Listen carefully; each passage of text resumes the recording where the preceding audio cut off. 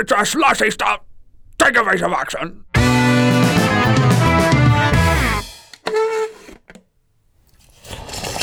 Hello and welcome back to Slushy Stop. I am Nathan Elder, joined once again by Alex and Jake to talk about Star Wars Return of the Jedi. I say welcome back because I'm assuming you've been keeping up with our series so far. If not, I strongly recommend you go back, start at the beginning, because what we're doing is we're just three guys having conversations about each Star Wars movie, leading up to a grand finale where we go head-to-head playing Star Wars Trivial Pursuit to see who is the Grand Master of Star Wars knowledge. So let's go ahead and jump right on in, and let's get going on Return of the Jedi. Ooh, eat,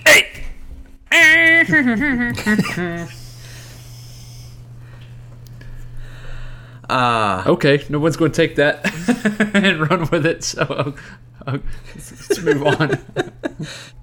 There's no need to run with it. Like, it is so magnificent on its own. The best scene of the saga. Best addition George Lucas ever made. Best scene in that movie. Yeah, see, that's not where I want to start. Let's start. I want to start with, we've talked about this movie a little bit before we even started recording, and I think it's become clear that Jake, I think he's even gone on record to say that this is his favorite out of the original trilogy, or at least it's up there. Yeah. Alex has said that it's probably his least favorite of the original trilogy, or it is in fact. There is no maybe. It is. It is in fact. Right. No, it's not alleged. Yes, it is. It is a hard fact that it is his least favorite of the original, and then I'm just somewhere in the middle.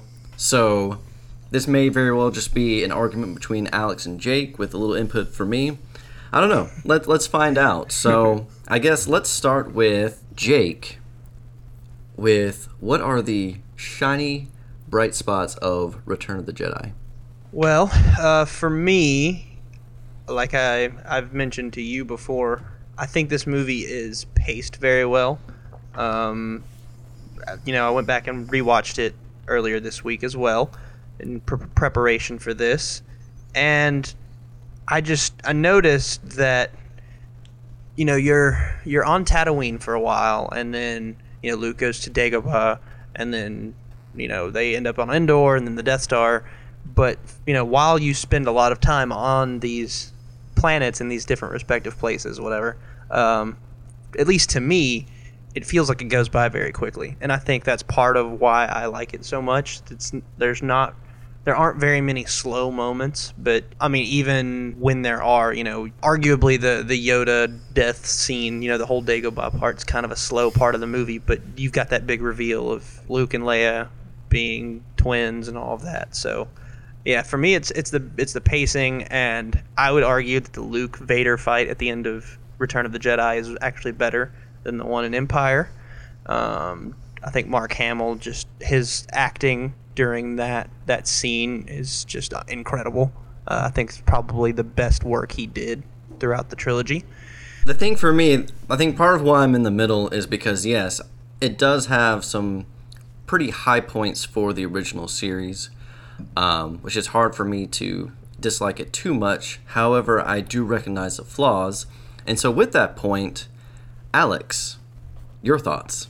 Let me start by saying I agree with Jake that, and I'll actually go a step further and say that the Vader-Luke lightsaber fight is probably my favorite lightsaber duel of the whole kit and caboodle. Like, all of them. Anakin Obi-Wan, Darth Maul, Yoda Dooku. To me, the Luke-Vader lightsaber duel is my favorite. I think it's the most emotionally packed duel of the whole series. Mm-hmm. So, there's certainly parts about Return that I love. Oh boy, the Ewoks, though.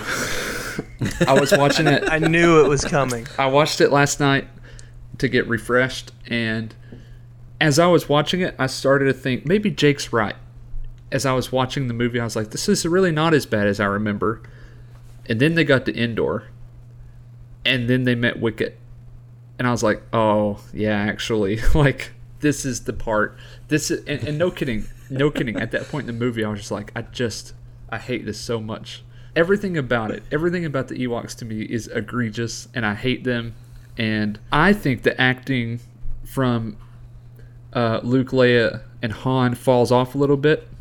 I agree with Jake about, I think Mark Hamill delivers a great performance.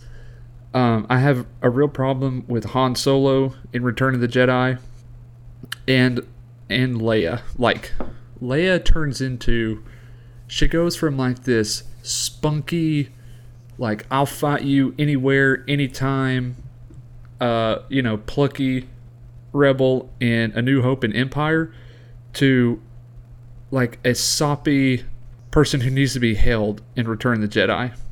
And I absolutely hate the changing of her character. And I love the Emperor. Watching it again last night, let me tell you, I love the Emperor in this movie. I love him. But there are just some things about the movie overall that I don't like Endor.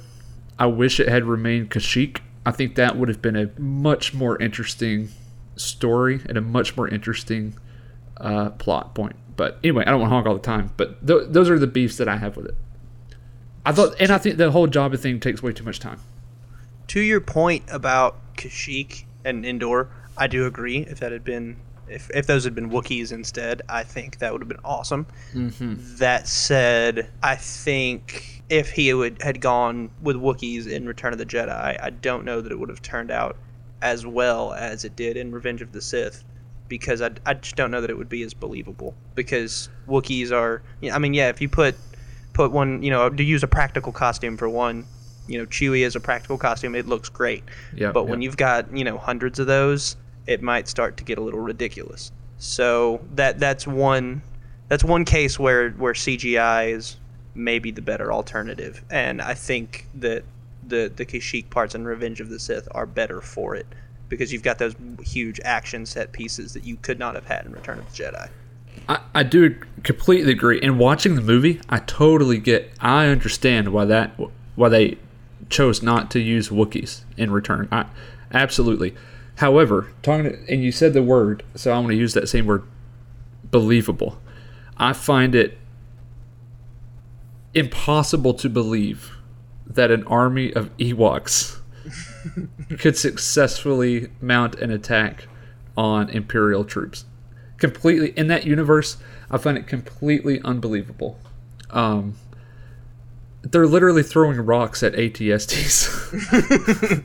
Although, to counter your point there are some points where, I agree, just dropping rocks on their helmets, and the stormtroopers are just sort of like stumbling around, like, that's pretty funny to see. How did they know? Rocks! But think about how clever it is when, they have those different traps set up, and that one AT-ST comes to walk through it, and they chop the two ropes or whatever, and those huge logs come in and crush things. But are we supposed to believe that trap has been set for weeks or months, or that they hurriedly put that together knowing that this was coming? Or what are we supposed to believe? And because it is cool looking, but I was watching that last night and I was like, wait a minute, did they just, because those look like freshly cut down trees, did they do this in the last 20 minutes? Is this and maybe that's an Ewok special skill. Maybe they're phenomenal at cutting wood. Ewoks are like beavers, they just have really big teeth hiding under all that fur that they also there's these teddy bear people are phenomenal lumberjacks. You wouldn't believe. That's why the Empire was there. They were there to harvest that their productivity. And another thing about it, and I don't want to linger on the Ewoks, but another thing about it that's weird to me is the hierarchy of intelligent beings in this universe. Because the Ewoks are repeatedly talked to, even by the rebellion, like they're idiots. They're this, and I get it, they're a primitive species, but it's there's kind of a weird division between intelligent beings in this universe and and something that we talked about the other day, and we can segue right into, is Salacious Crumb. How are we supposed to know in this universe what is a highly intelligent, high-functioning being and what isn't? And I think the Ewoks, for me, because Wookiees, we know, are highly intelligent, high-functioning, can do whatever, can do anything anybody can. But Ewoks don't seem to have the ability, and it's weird to me. So let's take that thread then to go back to Jabba's palace and the beginning of the movie, because after watching it again myself, I'm still in the camp that yes, the beginning on Tatooine is a bit long and I don't know, excessive in some ways. Very inefficient storytelling, because obviously the whole point of Tatooine is to do two things. One, to rescue Han Solo, and two, to show that Luke has come into his own as a Jedi. Yes, he's not technically a Jedi Knight yet, but he is, much further down his path than he was when we last saw him. And I feel like we spend so much time between C-3PO and R2 going there first, then Leia showing up, then Han getting let out, then Chewie, we just all, it takes almost 15-20 minutes just for Luke to show up, and then even when Luke shows up, it's, okay, he has to fight the Rancor, and then we finally get out to the Dune Sea and the execution, which I thought was funny. Jabba says something about how, you will be executed immediately, but now we're going to take this long trip out into the Dune Sea to actually kill you. It's like, wait, hold on. If you want to execute them immediately, why didn't you just go ahead and shoot them right there and be done with it? Yeah. So the whole thing, I timed it. I mean, it takes about 30 minutes just to do all of that, where, I don't know, I guess as a storyteller, filmmaker, what have you, it just feels highly inefficient that we should have been able to get to that a lot sooner, that, cut out the Rancor battle, a few other things, just kind of cut to the chase a little bit more. Jabba no one. I mean, yes, and there's some great little bits in there, don't get me wrong. C-3PO and R2 going down into, that droid area, meeting that grungy... Oh, no! Yeah, there's some great bits, but at the same time, it's what's the point, ultimately? Well, the point of the Rancor is to sell toys. We've talked about about George Lucas's his focus shifting a bit to, he was very concerned with, what can we make into an action figure. And I know I showed you, Nate, the other day. That Black Series Rancor that came out 10 years ago was pretty cool looking. So I'm kind of okay with him doing that in that situation, because it did make for some pretty cool stuff. As far as it taking forever for them all to get there, I do agree. It does. It's lengthy.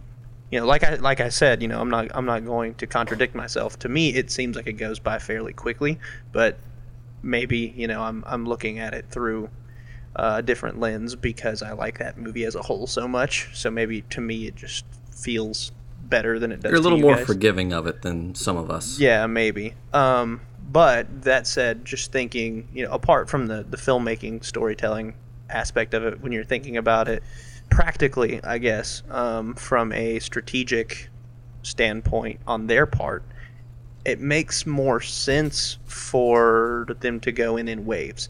Whereas if the droids, Leia, and Luke all show up at the same moment, then there's a lot more room for error and a lot more room for them all to be captured at the same time.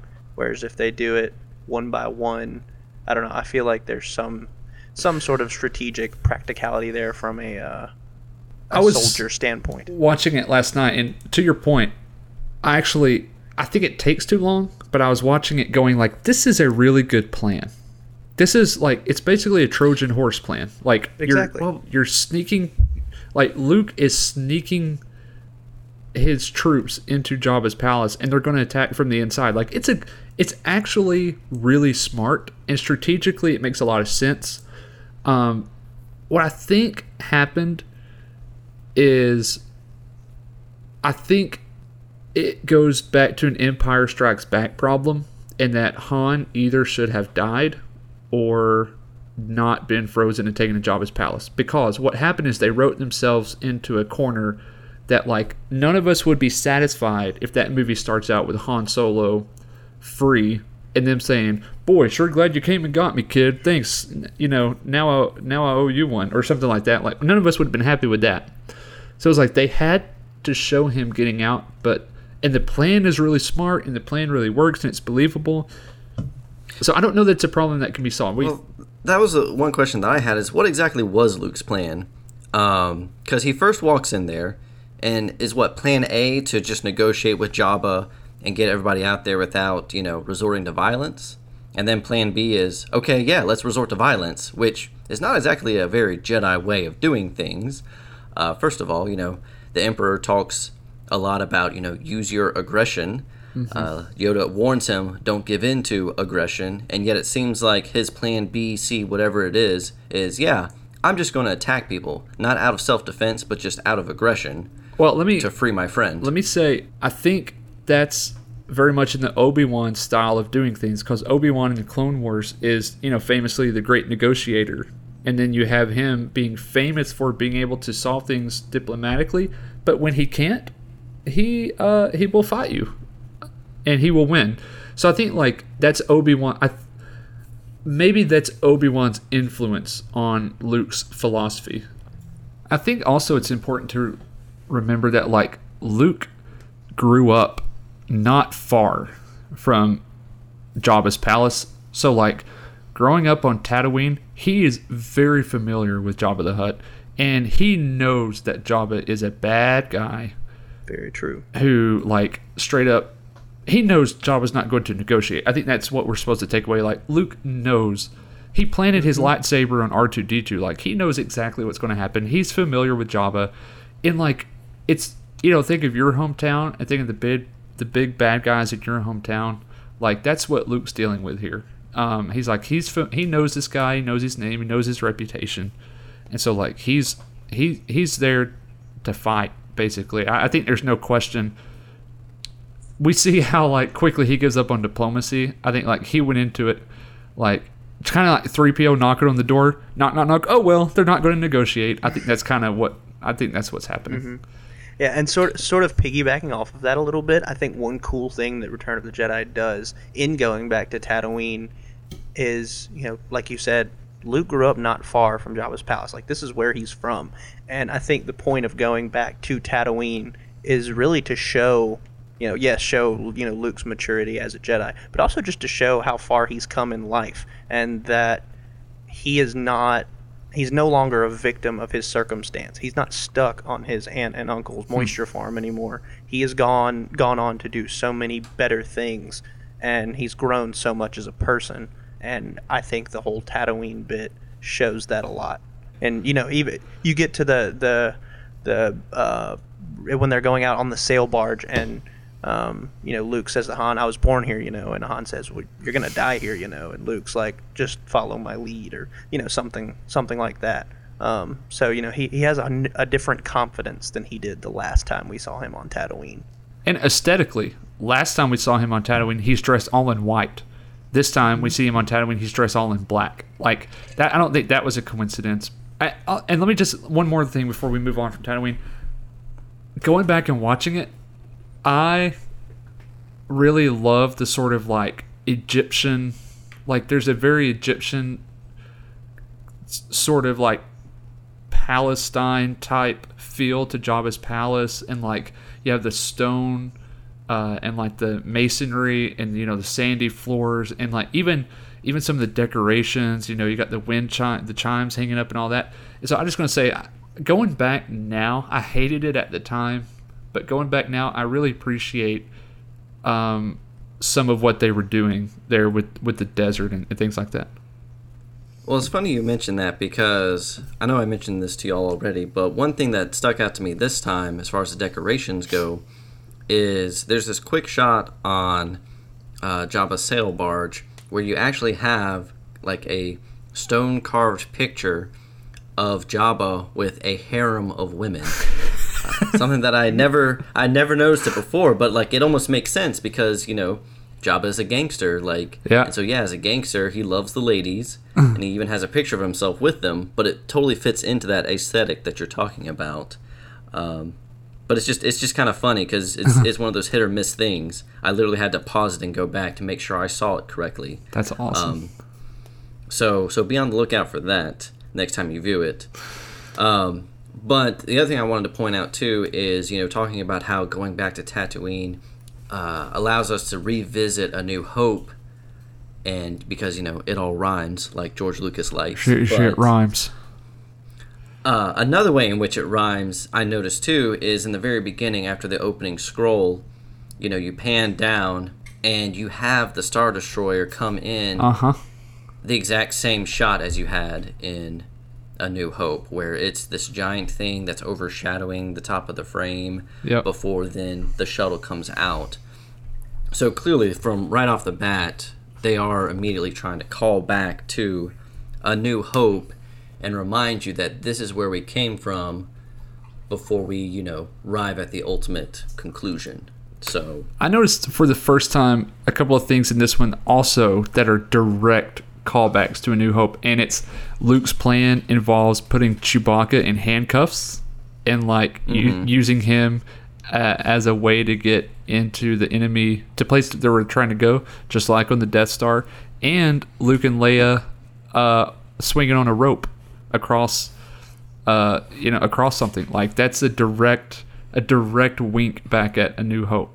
And I've never noticed. I've seen the movies 1,000 times, and I've never noticed those two things. So it's funny you say that, because you're right. That opening, there's a lot that's happening that the movie makers are wanting us to draw parallels to A New Hope. For sure.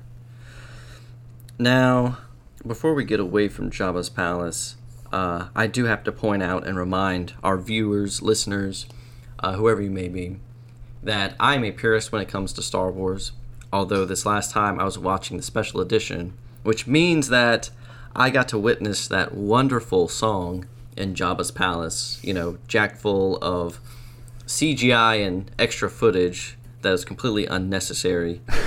And just that song, to Alex. The song is called Jedi's Rock, by the way. Do you think that's what they called it in the palace? Do you think they're like, so here's a new song that I was working on last week, as he's like tuning up his thing, like twing, twing, twing. It's called most of you never met a Jedi. I was actually in a bar a few years ago, and this old guy cut off this guy's hand with a lightsaber, and that's when I wrote this song, so I hope you guys enjoy.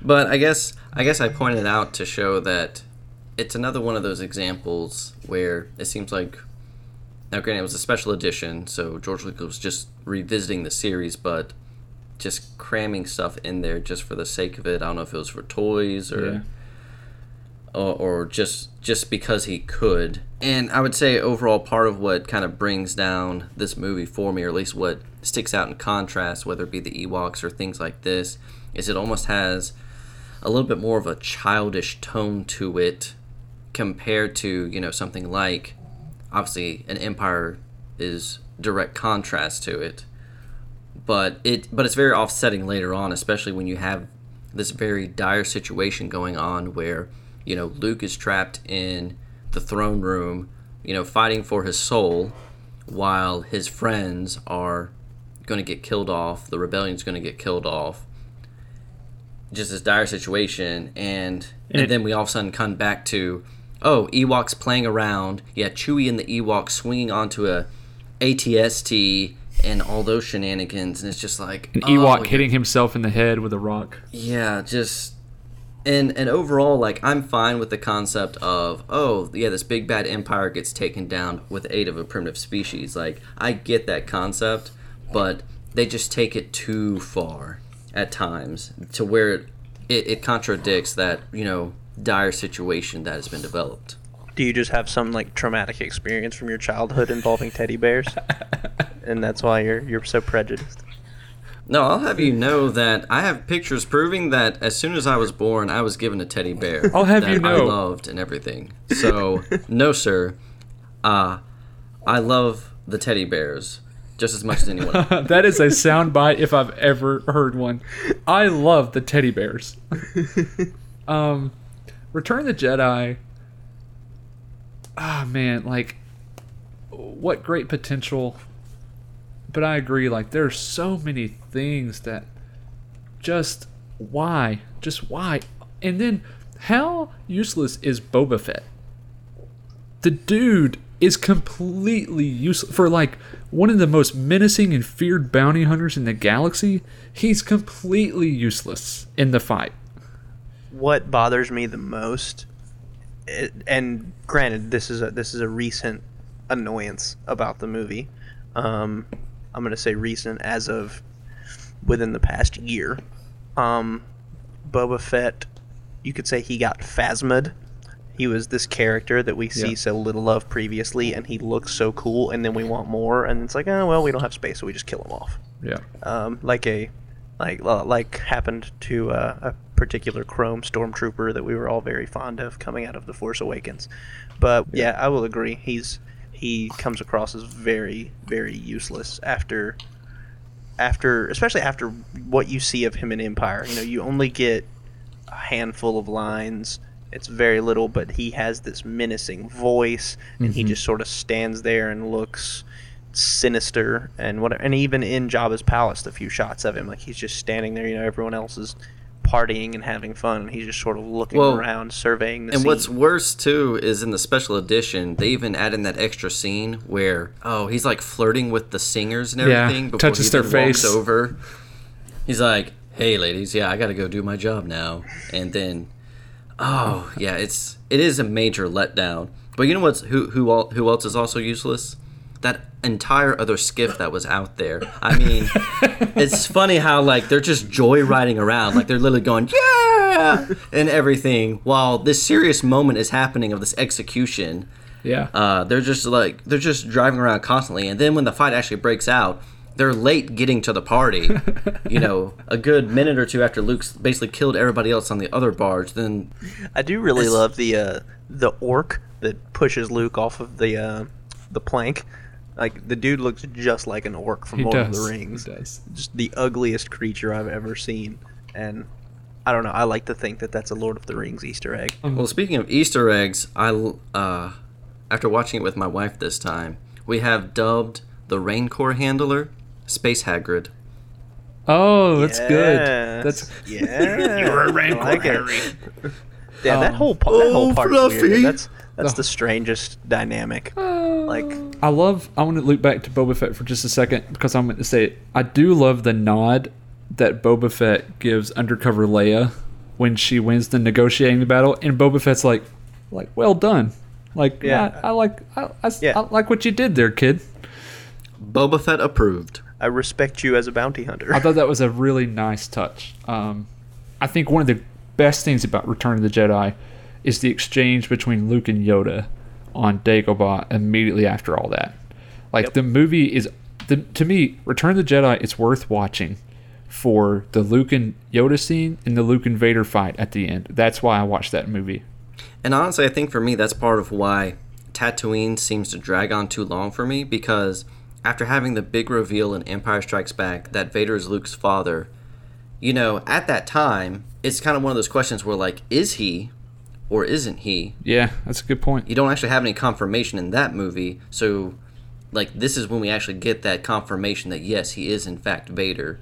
And so I want to get to that answer rather than, you know, playing around on Tatooine so much. Man, I love the Yoda Luke, that last conversation. I find it a little weird that Luke calls him only by first name at one point. I guess he doesn't have a last name, but other than that, like, it's just such a great moment in the film, and I love, like, is Yoda or is Vader my father? Like, because we forget, because we're living now, you know, we forget that, yeah, if you're Luke, you probably have been wondering, like, am I sure? Is he just messing with me? Yeah, was that just a trick to get Luke to join him on the dark side? Yeah. Or was he telling the truth? Your father is. And I would say that that's definitely one of those scenes where it really becomes apparent how expressive Mark Hamill is. There's just so many little emotions that, you know, go across his face during that scene, between concern and the acceptance of the truth, and even afterwards with the conversation with Obi-Wan as well. Yeah, I love the Yoda and Luke scene there as well, and he's, you know, Yoda's this wise Gandalf Dumbledore sort of character that, you know, demands the utmost respect, and the fact that he's still humble enough to make jokes, I think is brilliant, and, you know, it makes him seem more relatable. humanizes. Yeah, that's Yeah. what I'm looking for. Yeah, it just humanizes him a bit more, that he's not, this god or anything like that. He's not the emperor. Yes, there you go. I think that's a cool juxtaposition. Well- like, he's not the emperor.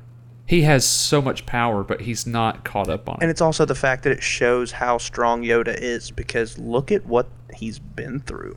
I mean, he was basically the leader of the whole Jedi Order, and then he survives through their eradication, and then has lived alone in exile on this swampy planet for, by this point, like 25 years or so. And he still, I think, very much blames himself sort of for a lot of the mistakes of the Jedi.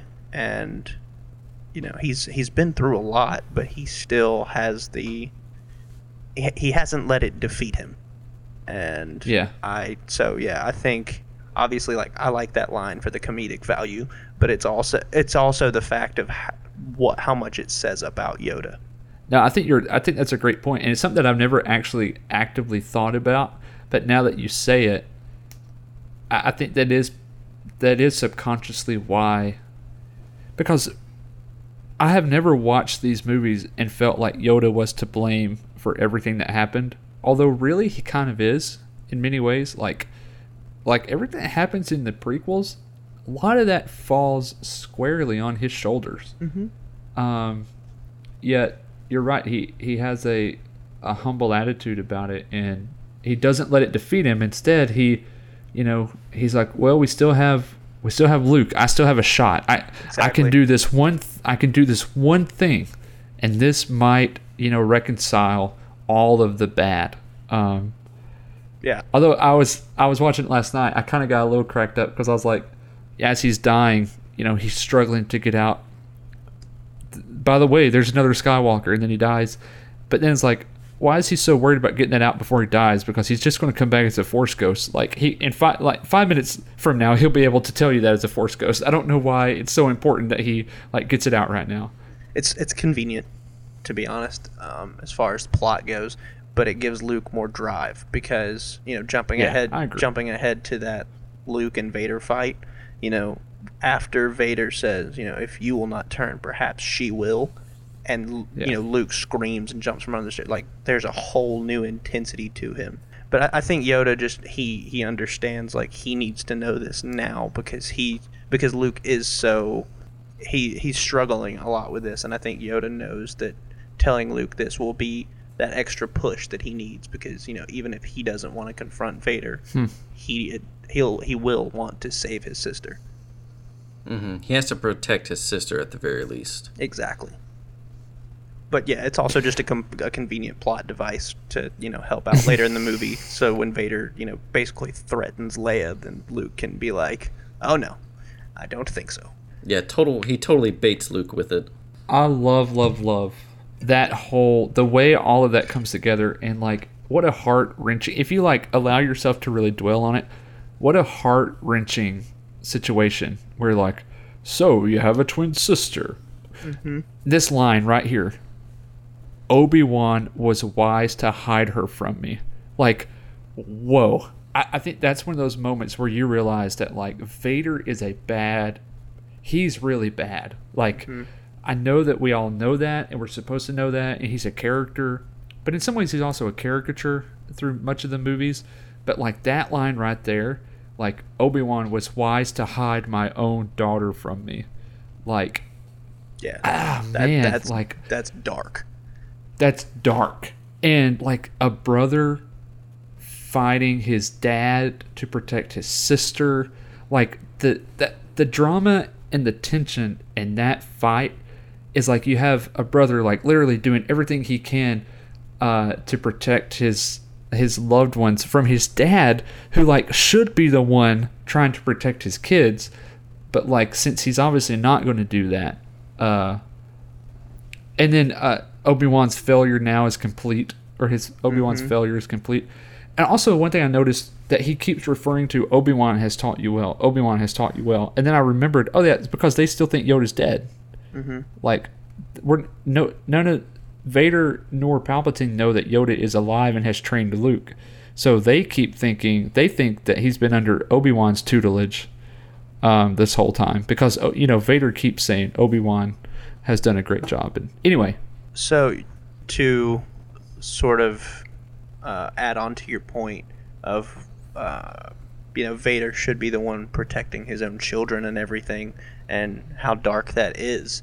That sort of plays into what I think might actually be my favorite scene in the movie. I love the scene on Endor when Luke goes to Vader and they just have that conversation, and yes. and Luke says, I know, Father, so you've accepted the truth. And Luke says, I've accepted that you were once Anakin Skywalker. And Vader says, that name no longer has any meaning for me. And then, later on in the conversation, he says, it's too late for me, son. Like, yeah. While Luke sees the good in him, he really sees no future for himself. He's very much accepted his that's a great point. Position as, he knows that he is just a monster. He is a machine. He doesn't have any humanity left, and so it doesn't matter to him if it's his son or his daughter or what. I think it's solely like, you have my blood and I'm strong with the Force, so that means you will be too. So you will be a great weapon. He doesn't view them as people; they are weapons. Yeah, because and Obi-Wan says that, right? He says, the Emperor knew, as I did, that should Anakin have children, they would be a weapon to him. And he says him, and I've always thought he was talking about Vader, but I realized this time Obi-Wan says, because the Emperor knew if Vader had children, the children would be a threat to Palpatine. Be a threat to Palpatine. Mm-hmm. I always thought that meant a threat to Vader, but it doesn't. It's a threat to Palpatine, because obviously, what could draw out a man's humanity? What could draw out a man's light side other than like his children? And the fact that Obi-Wan knows that if the Emperor would have killed them, he would have killed them just like he would have killed Padme had she not already died, because I think he would have caged them and tortured them until they became dark side followers as well. And the fact that like you kind of have, that's just a whole interesting situation where like you have Anakin realizing, like, I have thrown in my lot with this guy who has cost me my wife and cost me my, basically my life and my arms and legs and my ability to walk around without a mask and a suit on, and now he's literally going to cost me my children right before my eyes. Like, how much do I let this guy take from me? And I think that's the driving force for Vader to ultimately kill Palpatine, is he has the realization, like, I've given this man everything and he just continues to take from me, and I've had enough. What I found interesting though about that Vader Emperor dynamic is a couple times in the movie the Emperor refers to Vader as my friend. Mm-hmm. Mm-hmm. I agree. Almost as equals. Yeah, it's almost like one of those like awkward situations with your boss where your boss thinks like you're friends, but you're really not because you have so many problems with him. It's almost kind of the same thing where that's what it feels like at times, where it's like, yes, my friend would do this, this, and this, where secretly inside his helmet, Vader's like rolling his eyes because he does not agree with anything the Emperor is saying. It also strikes me as like it's a toxic relationship where the Emperor, like, what are you doing kneeling? You know you don't kneel before me. Come on, get up. Let's go. But then later on, he talks to him like an idiot. So it's like, it's definitely an abusive, toxic relationship where like he makes sure Vader never knows like where he stands with him. Like, cause you're right. 1 minute you can definitely sense that, like, come on, you're my friend. But then as soon as something goes wrong, like he's ready to throw Vader under the bus, and that's a total power move. That's a toxic relationship at work, where like he keeps him guessing all the time. He never lets him get comfortable with their relationship, I think. Well, and clearly one of Palpatine's greatest assets is his ability to manipulate others. So whether it's Vader in those ways or even later on Luke in the throne room. One of the great things, and that's a good point, and I think one of the things that I've often wondered is like, is Luke wiser than Anakin? Because Luke sees through the lies, he sees through it all. But then I think like Luke's reaction would not have been possible without seeing Vader's outcome. Like Anakin didn't have the benefit of seeing someone that Palpatine took and tortured and like used, but Luke gets to see Vader. And so Palpatine is like threading, he's sowing this big bright future where this can all be yours. And Luke, all he has to do is look at Vader and go like, no way, dude, like why would I want that? And Anakin doesn't have the benefit of that. So I think I've always been very hard on Vader and been like, God, Anakin's such a moron. He falls for this this scheme that Palpatine has laid for him, where Luke obviously sees right through it. But then you have to, like I said, you have to realize that Luke has the benefit of seeing someone who's been through it. And I think that's an important aspect of Luke being able to say, sorry, man, you failed. Yeah, I thought it was interesting. I noticed too here that the Emperor has that line that says, "You, like your father, are now mine." I thought that was an interesting precursor to then later on Luke says, "I'm a Jedi like my father before me." It's kind of a nice little precursor, and kind of comes back at that point. Using his own logic against him and using his own argument against him. And I don't think we probably give David Prowse enough credit for the physical acting that he does inside that Vader suit. Because we don't get to see Vader's face. So there are so many things that we just have to take away from the slightest movement of his head or of his arms, his shoulders. And so that's a great point, man. And we probably need to make sure that we say that Vader has some very small mannerisms that you go sometimes it's the way he cuts his head, he turns his head really fast, and you're like, it's almost like I forget that Vader's not making facial expressions. Mm-hmm. It almost allows you to kind of read what expression it is into the face of his helmet. And I think one of the biggest moments in this movie is when the Emperor's electrocuting Luke, and you have that shot of him slowly turning his head while it's happening. I mean, it's such a simple shot, and yet there's so much gravity in that moment of him watching his one and only son on the verge of being destroyed in front of him. Yeah, I completely agree. Now, I guess one last thing. Let's talk a little bit about that final space battle for a second. One thing that bothers me about it, I don't know if I'm just nitpicking here, but why is there enough room for the ships to be flying around inside the Death Star? Because it makes for a great cinematic piece and everything.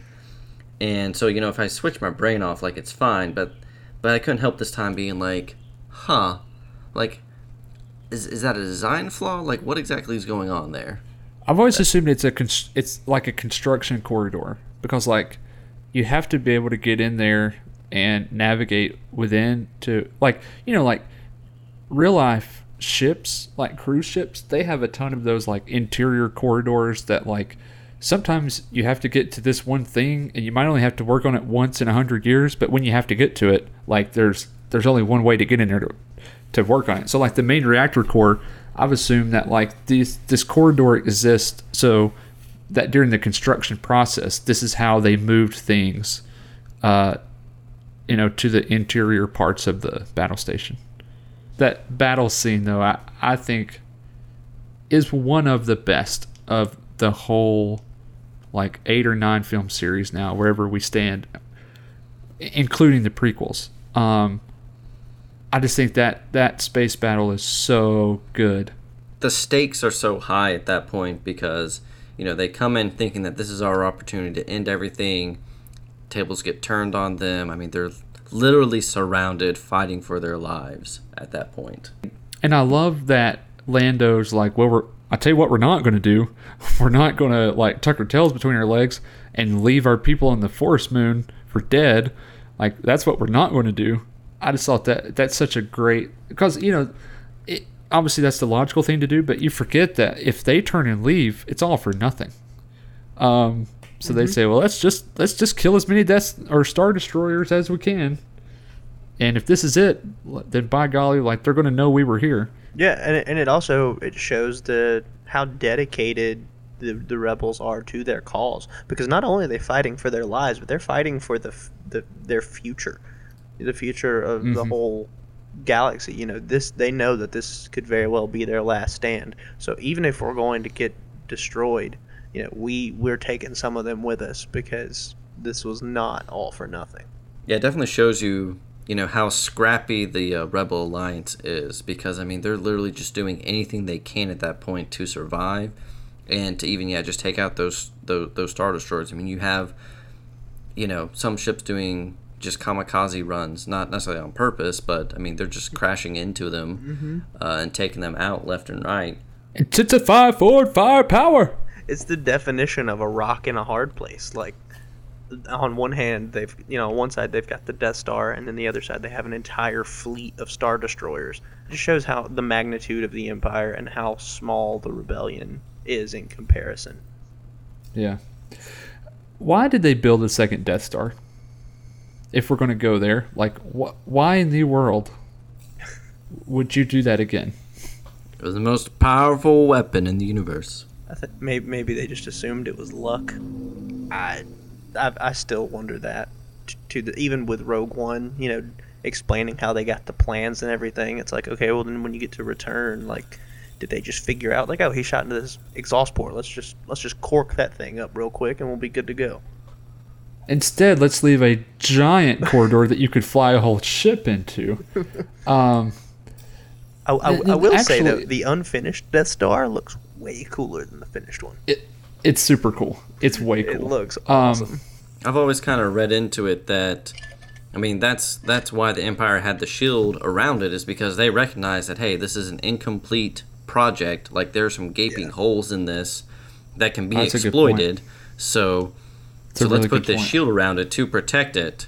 Yeah, that's why they couldn't attack it straight off the bat anyway. They had to wait for Han and the rebel convoy on the forest moon of Endor to get that shield down before they could even get in there. Great point. Which, quickly to Alex's point about the Ewoks, though, there is a line by the Emperor saying that he sent a legion of his best troops down to the moon to protect the shield generator, and yet it's those same best troops that got bested by the Ewoks. By Teddy Bear. A droid worshipping Ewoks. Ha ha ha. It's so terrible. But 3PO's gold, and they're a primitive species. They've probably never seen gold before, and shiny means good. Yes. Trita Dogra. This guy's wise, loud and short. That guy's wise. Does Return of the Jedi have one of the best lines ever by an Imperial? You rebel scum. I love that guy so much. Classic. And you rebel scum. And I love the guy at the beginning, the admiral or whatever he is that meets Vader when he lands on the Death Star, and when Vader informs him that the Emperor is coming, like, the look of terror on his face, and it shows that, you know, even amongst the Empire, they're all sort of afraid of one another in a way. You know, there's an uneasiness even to the high-ranking Imperial officials. So, but yeah, I love that guy. We will double our efforts. Like, he gets he gets a slight accent in that moment for some reason, and it's awesome. And the fact that, like, he's a very real character, because he's like, I don't have enough men. What you're asking, like, I can't do this. This is what do you think I'm doing here? This is stupid. Maybe if I had an army of Wookiee slaves, but I mean, I don't have enough guys to do this. Like, that's such a real world problem Exactly. Like that every manager ever at any job at any level has always made that argument. Yep. I don't have the manpower to do this. Well, let's go ahead, for the sake of trying to draw close to the end, let's go ahead and touch on favorite scene or part or what have you from this movie. And I'll start us off. I mean, I don't know, I feel like this gets mentioned frequently by fans, but I mean, honestly, just that whole dynamic between Luke, Vader, the Emperor, and the throne room, culminating in that final fight between Luke and Vader. Yeah, I have to agree with Alex. It is the most dramatic. There's just so much conflict going on in that scene under the surface. And then, I mean, that final, when Luke does finally snap, and the music going on at that moment. There's so much desperation coming from it. I mean, it gives me chills every time. And what's interesting too is there's, in a lot of ways, it's very much a role reversal from the fight against Vader and Empire, where, you know, right before Luke loses and gets his hand cut off, you know, Vader's kind of just hacking away at him, going across that bridge. And so it's almost the same thing where Luke is losing and he's just hacking away at Vader before taking off his hand. I mean, it's just so well done, and just how much the Emperor's enjoying that moment. It's just so entertaining. There's just so many things to love about it, and I don't know, for some reason too, it also sticks out to me every time that when Luke's getting electrocuted by the Emperor, and then the Emperor stops, and you get that like. It sticks out every time. It just sounds like he's in so much pain. It's so convincing. I'll give that one to Mark Hamill too. But just all of that. And I know, Jake, you mentioned before, and I was looking for it this time, is every time basically Luke ignites his lightsaber and starts attacking, like, that's a moment in which he's like, he is giving into the dark side. A little bit, and then he realizes it and shuts his lightsaber off again. And that is a perfect way to tie into earlier. You know, Alex made the point that throughout this movie, Luke wears the solid black. I don't know if you guys have ever noticed, but in the moment where he's cut Vader's hand off, Vader's laying on the floor, the Empire comes over and basically tells him, you know, you've given in, like, you're there. And there's that moment of Luke where he looks at Vader's hand, or his, you know, the nub on his arm, and then he looks down at his own hand, the robotic one. When he turns back to face the Emperor, his black shirt has opened up, and there's a white shirt under that, and there's some symbolism there that he's wearing that under it to remind himself of the light. And there's just, it's very literary. You got to look into it at a very literary level, but yeah, there's such great symbolism there that, you know, even though he almost gives in a few of those moments, beneath, I know exactly what you're talking about. Beneath it all, he still has such a good heart. I've seen it and I've never thought about it. I just thought it was like, you know, the wardrobe, like, you know, flew open or whatever, and they just kept going. But I've never thought about it. But you're right, there, it's white under there. He was just going so ham on Vader that his clothes started ripping apart. Right. Yeah. Also, that's a great point, and I think it would be remiss, and I still want to hear your favorite moment. But on that, speaking of Nate, when the Emperor starts shocking Luke, we forget now because we've seen it so many times. But do you remember the first time you watched that movie?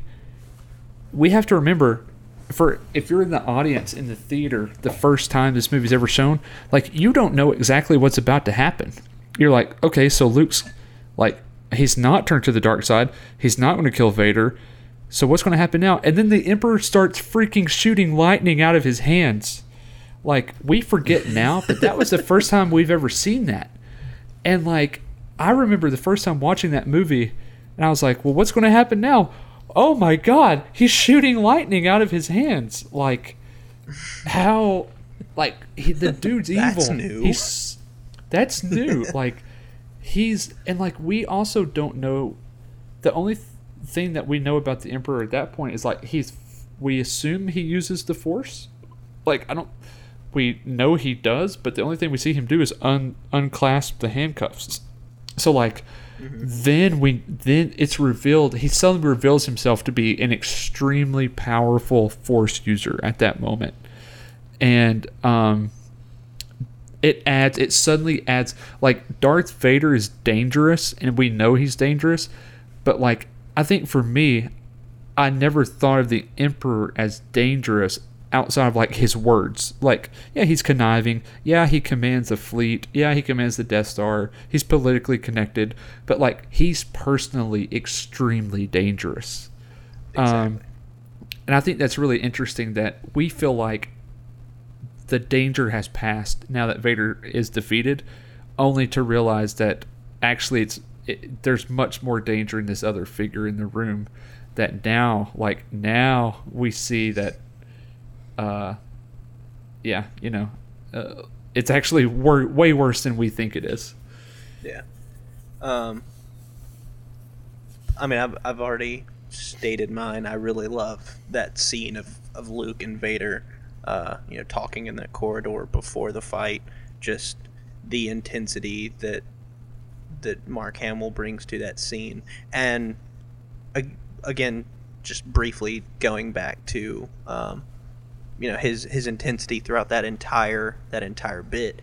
He, as we were saying during that fight, there are many times that he sort of loses it and toes the line, and I think we really see that for the first time actually at the very beginning of the movie when he first shows up, because the very first time you see Luke in Jabba's palace, he force chokes those pig guard people, and that's not a Jedi thing. That is that power is, generally speaking, exclusively to the Sith. That's so a good point. He sort of toes the line the entire movie, and so again that his wardrobe there is sort of representative of that. Like, as he's matured, he has got this newfound intensity.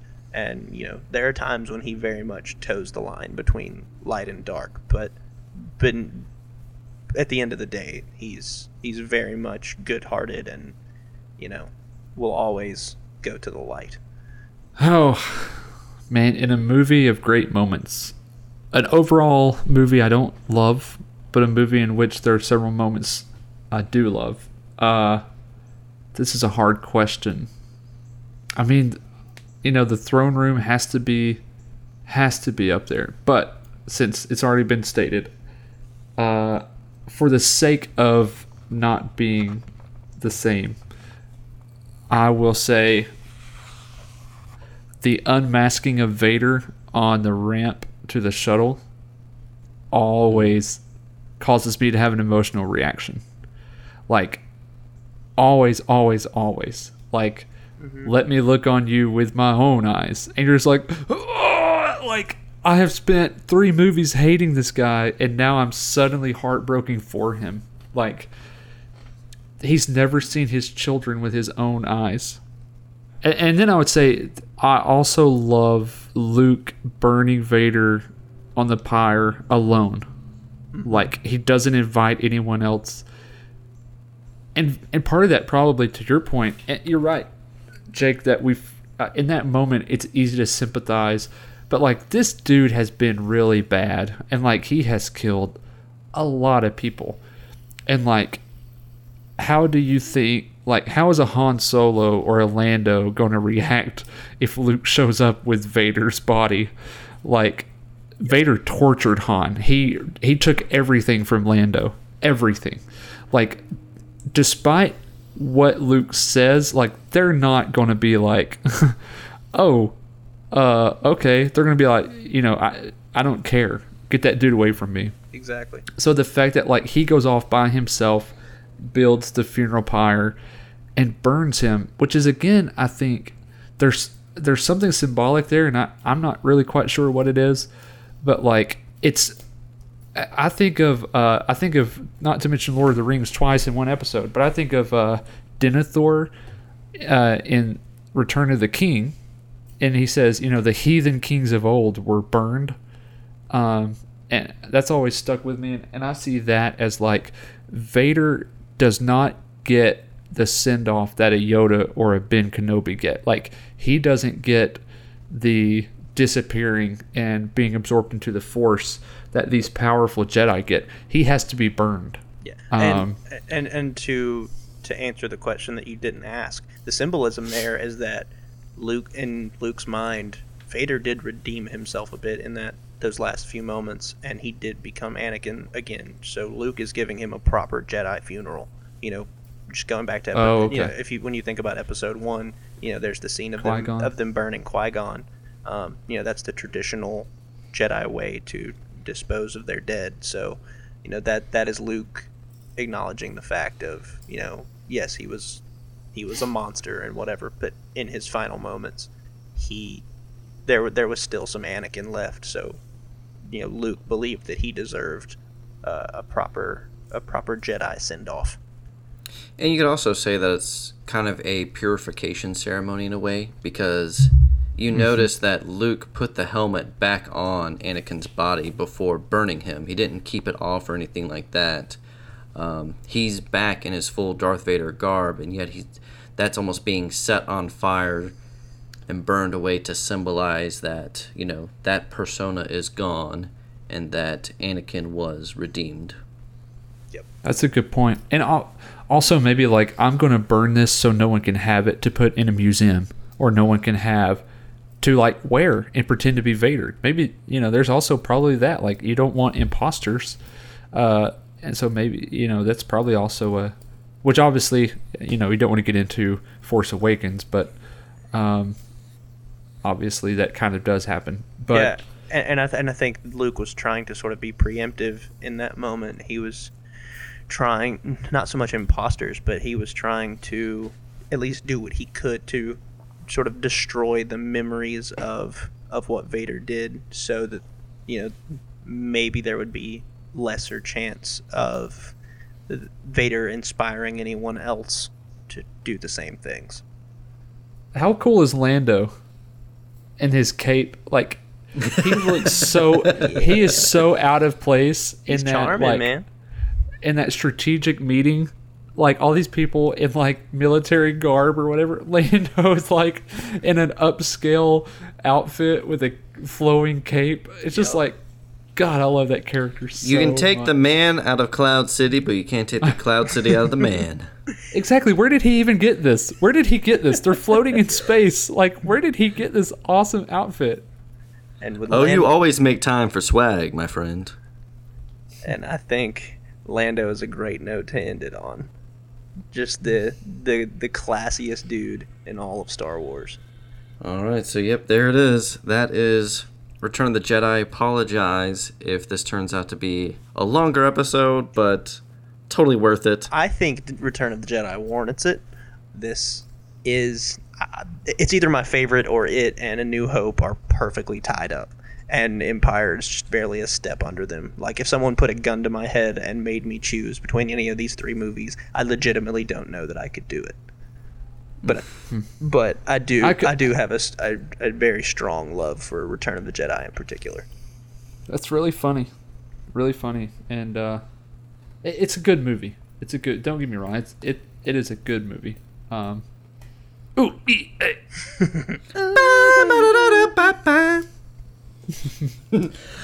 right, well, thanks for listening, and we'll catch you all next time.